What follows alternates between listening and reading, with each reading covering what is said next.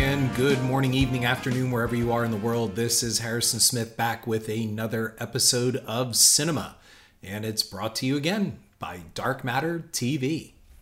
Dark Matter TV is a streaming platform where you can find not just current genre entertainment in horror, sci-fi, thriller, and action, but also classic content that takes you back to the great old days of late night cable and finding those cult and classic films that they just don't make anymore.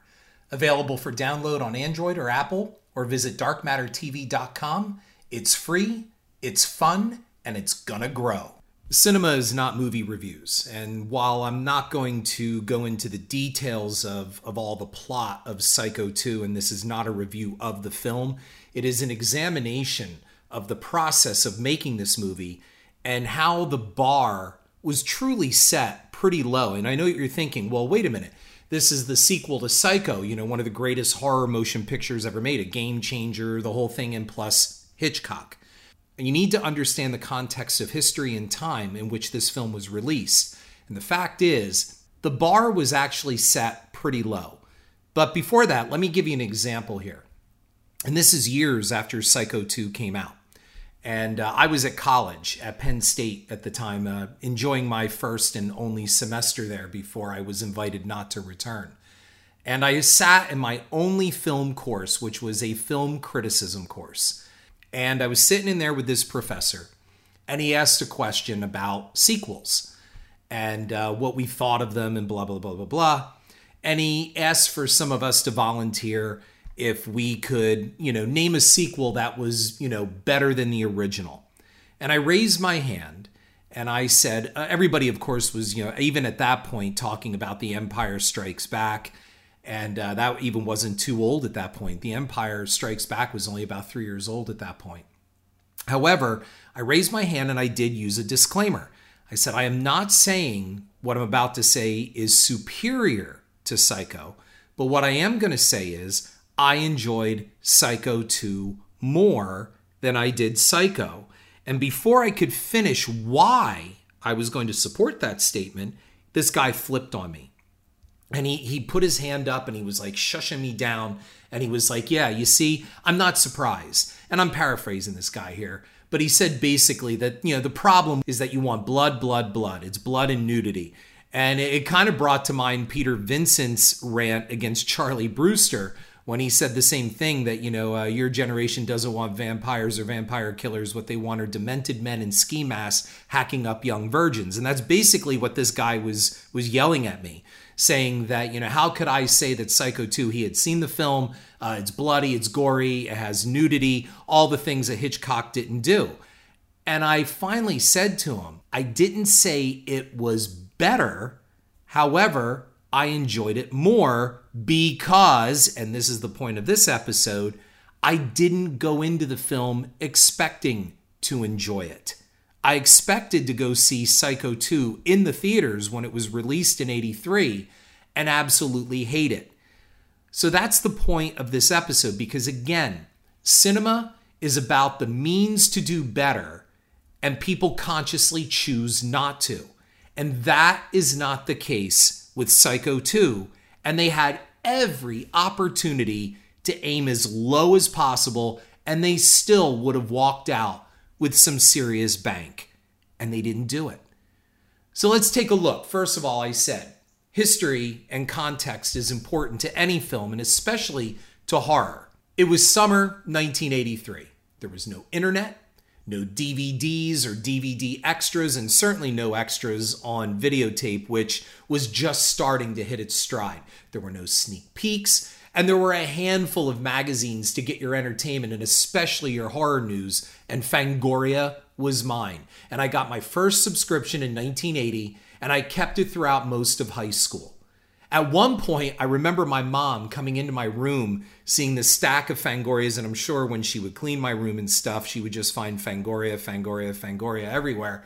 And I remember her asking me one time, she said, are you sure you don't want like a Playboy or some porn or something? And she was a little worried. And I was like, Mom, you don't have to worry. Yes, I got a girlfriend. Even in 8th grade, I had a pretty serious girlfriend. So unlike Norman Bates, I did have girlfriends and I didn't depend on my mother, and I could see boobs at any time. But horror? I mean, good horror? Well, that was some serious shit. And it came in the mail, addressed to me, compliments of Fangoria magazine.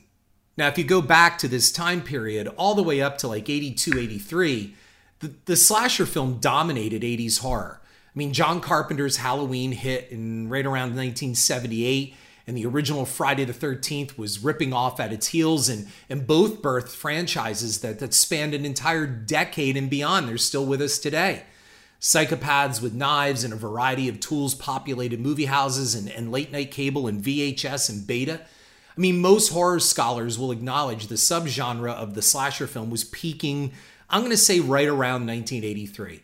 Friday the 13th was even winding down with its 3D installment, and that was to be followed by the totally misnamed Friday the 13th for The Final Chapter, because we all know that was not the final chapter. I mean, Michael Myers and Dr. Loomis were dead by 1982, and a wrongly titled third Halloween film almost killed the franchise. And go back and listen to my episode on Halloween 3 and how misunderstood that movie was. But we're talking about Psycho and Psycho 2 here. And Norman Bates, well, he was a little late to the slasher table in the 80s, but maybe that was for the best. I remember there were rumors of a sequel to Hitchcock's Psycho circulating since, I'm going to say about like 1981 as far as I can remember. It might have been more. I saw Psycho in 1979 while I was in 7th grade, and it knocked me on my ass with that shower scene and the big reveal of Mother. And I remember my mom wanted me to watch it with her. She had seen it in theaters, and so Psycho was all new to me. Even though black and white, I didn't care. I grew up on a bevy of black and white Universal monster films, so black and white never bothered me at all. We were watching it on television. I think it came on regular network TV right around that time, and it wasn't like it was playing all the time. That's what I remember. It was kind of pretty fresh. I know I didn't see it on home video. That Christmas brought books on film and horror history, and I'm telling you, I read everything, and there wasn't a lot that I could on Hitchcock and the making of Psycho. And I saw Anthony Perkins later that year on the big screen in Disney's Star Wars wannabe misfire, The Black Hole. And I felt like casting was really odd to put Norman Bates in space. I mean, Perkins never escaped the role. And even as young as I was in 1980 and going to see The Black Hole, that was like 80, 81, I remember thinking like, wow, man, that's Norman Bates and he's in a Disney movie. I mean, the public, I think, felt the same. And it wasn't much later that I started reading blurbs in Newsweek and Time and Rolling Stone. My parents subscribed to Rolling Stone, and eventually Fangoria, that Perkins was returning to the Bates Motel and the Bates Motel was going to open again for business. So the point of this episode is to find if Psycho 2 is a true successor to a venerated and important film, or was it a cynical cash grab in the weakening stream of slasher films that caught Hollywood's attention. I mean, Roger Ebert nicknamed the slasher the dead teenager movie. I've mentioned that a number of times in previous episodes. And they were simple to write, and they were simple to make. The late Wes Craven's 90s classic Scream would parody the entire concept a decade later. Teenagers have sex, and they die. Go back and listen to my one previous podcast on Friday the 13th, Got Lucky. These movies were cheap to make, they usually needed no major stars, and you could crank them out quickly. The Saw franchise would hit almost a film a year, remember that? Once that thing got up and running. And these films were fueled by softcore sex, often inventive makeup effects, and would be later seen as launching a few A-list careers. But I remember reading a Time interview in late 1982 or early 1983, and Anthony Perkins gave us some scraps from Mother's Tray on the new film that was coming. And he described the upcoming Psycho 2 as Norman returning to the motel and to find that it's become a flop house and a one-night stand kind of haven. And I remember the quote, "Mother doesn't like that." In addition to that excitement, it was kind of tempered by the uh-oh feeling of the suck factor. Because even then, you kind of understood that, I don't know, is this one of those just because you can doesn't mean you should things? I mean, I got the same way, and I mentioned this in episode 3 on Jaws 3, When I saw the preview for Jaws 3 almost a year ahead of time in the theaters, I was excited that there was a Jaws 3, but there was that little voice in me going, this is going to suck. This won't be good. And I had that same little voice talking to me about Psycho 2. So I had this figured out. I knew on the suck end of things, it was probably going to be like this. Norman comes home, teens are screwing in the rooms, and the film basically turns into Friday the 13th at the Bates Motel. Fangoria reported some cool behind-the-scenes stuff. I mean, I read that Jamie Lee Curtis was approached, and then I read that Christopher Walken was considered for Norman if Perkins didn't reprise the role. But in the end, I was going to have to see this. So by spring of 1983, my mind was made up. Psycho 2 was going to suck. I was 15 and in 10th grade, and I was already jaded. The film was on my list along with Return of the Jedi. My summer date roster was set, and that also included Jaws 3D. There was a lot of hype for Psycho 2. This wasn't just going to be another horror movie. This is a sequel to one of the greatest classic horror films ever made. So the nation was abuzz about this. And in fact, if you go to watch Supergirl, 1984's Supergirl, which they shot in 1983, when Supergirl is flying over a drive-in, what's on the screen? Not Star Wars, not Jaws. It's Psycho 2 that's on that drive-in movie screen. So Psycho 2 was being heralded as this big movie 22 years later, and Norman Bates is coming home. I still wasn't impressed. I was going to go see this movie, but I was fully expecting to hate it. So with a bunch of friends, I bicycled 5 miles to the mall, and I met my girl there. Psycho 2 was in our mall's multiplex biggest house, and the funny part is I would be ushering there by the end of that summer. And I walked in, as I said, ready to hate this movie. I even killed the romantic mojo by saying that I expected this movie to be bad. It'll be a Friday the 13th ripoff, I remember telling her, because, I just knew everything. So the lights went down. I had this beautiful girl at my side, and I'm not even interested in making out with her. I almost want to prove my point to her. I wanted the movie to suck so badly, so when the lights came up, I could sound so smart, and she could say, ooh, you were right. That movie really sucked. You are so smart. And they did it. They opened with the damn shower scene, and my prediction in my mind at that point was confirmed. Why the shower scene? Was it necessary? Starting the film with the shower scene just reminded us of how much better the first movie was. They opened it with the movie's biggest shocker. I had not coined the phrase at this time, but Psycho 2 was going to be pure cinema, C-Y-N-E-M-A. We were in for a screw job for almost 2 hours to come. And then something happened. The screen went black. The opening titles came up with a striking blast of Jerry Goldsmith's score, surprising me and even jolting me in my seat when Psycho 2 came up. And then the ominous tone of the horror movie took this maudlin, almost sympathetic turn. And from there on out, I fell in love with Psycho 2. It only took less than 2 minutes into the film, and I was already loving it. Psycho 2 is one of the best film sequels ever made, and it ranks up there with The Bride of Frankenstein and quality follow-ups to a classic horror motion picture. This film is almost a standalone story, and in some ways, really not very dependent on the first film. Look, a good sequel builds on the characters and events of the previous film and should take us somewhere new.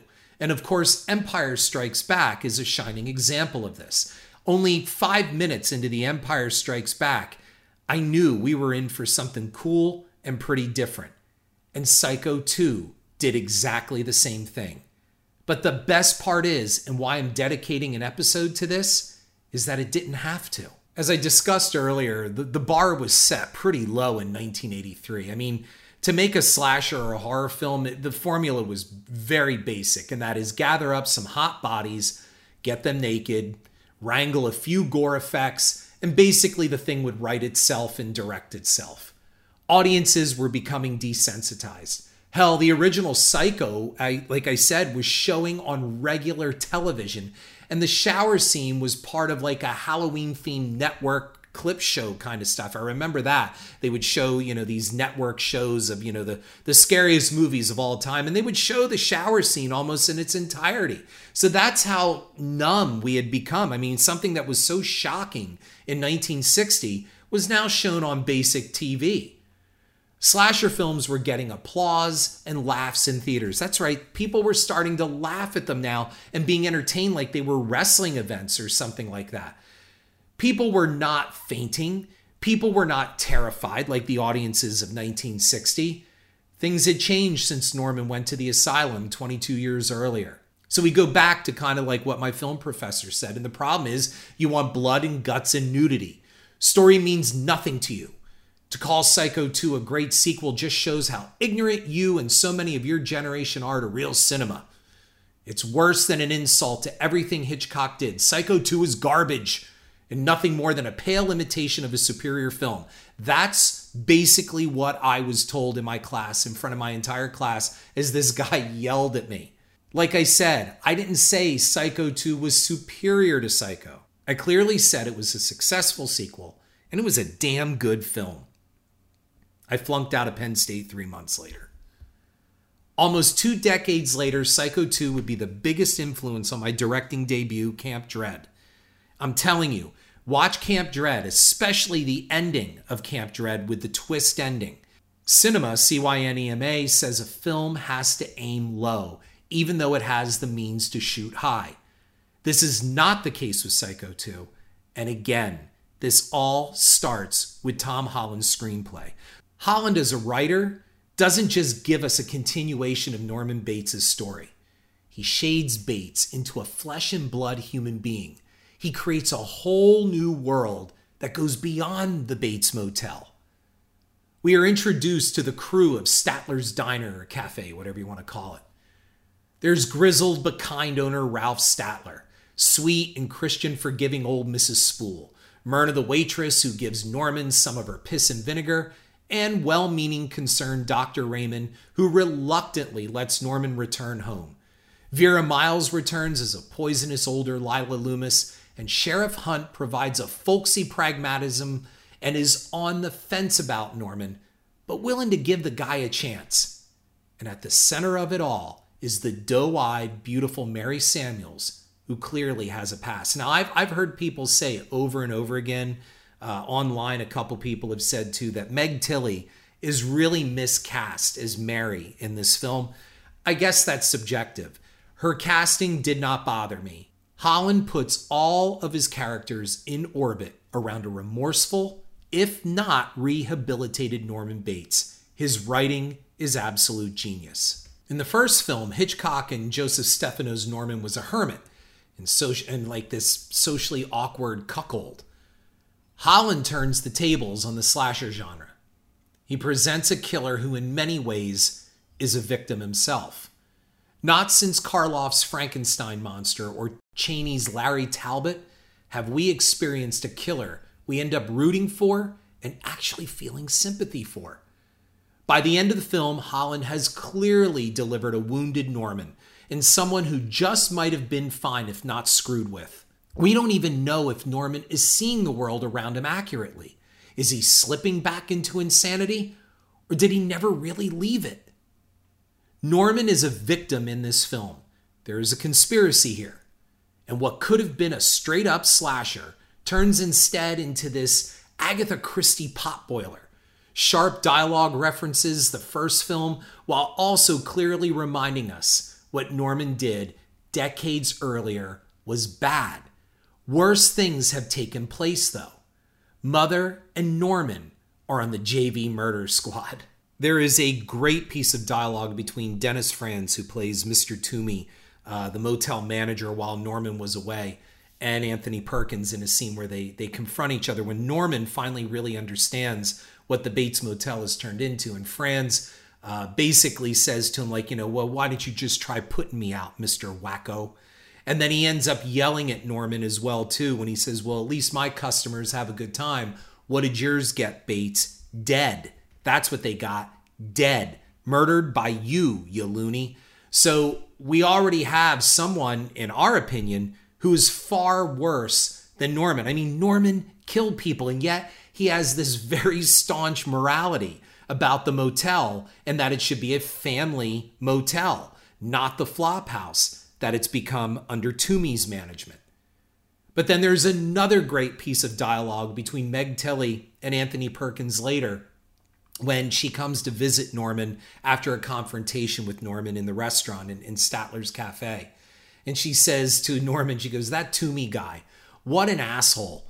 I wanted to kill him, and you were so cool." And Norman, it's so great. Perkins just delivers it in his oh shucks kind of boyish way. He goes, "Oh, I don't kill people anymore, remember?" It's a great line. Watch how he delivers it. You can see they're having some fun with this. And that's all because of Tom Holland's script and that deliciously wonderful dialogue. Every good horror film has a sense of humor, and Tom Holland's script delivers just the right balance. It never tips over into self-parody or even a meta film. It takes Norman very seriously, and therefore, so do we. The high noon diner standoff between Norman and Dennis Franz's Warren Toomey is a defining moment in the film, and nothing in the original Psycho comes close to it in writing and execution. When you watch that film, watch how it's done, and it's done with such subtlety and camera work. And when Norman backs off, it says so much without a stitch of dialogue. This is the result of a writer that decided to take the high road and deliver an actual story and not a to kill list.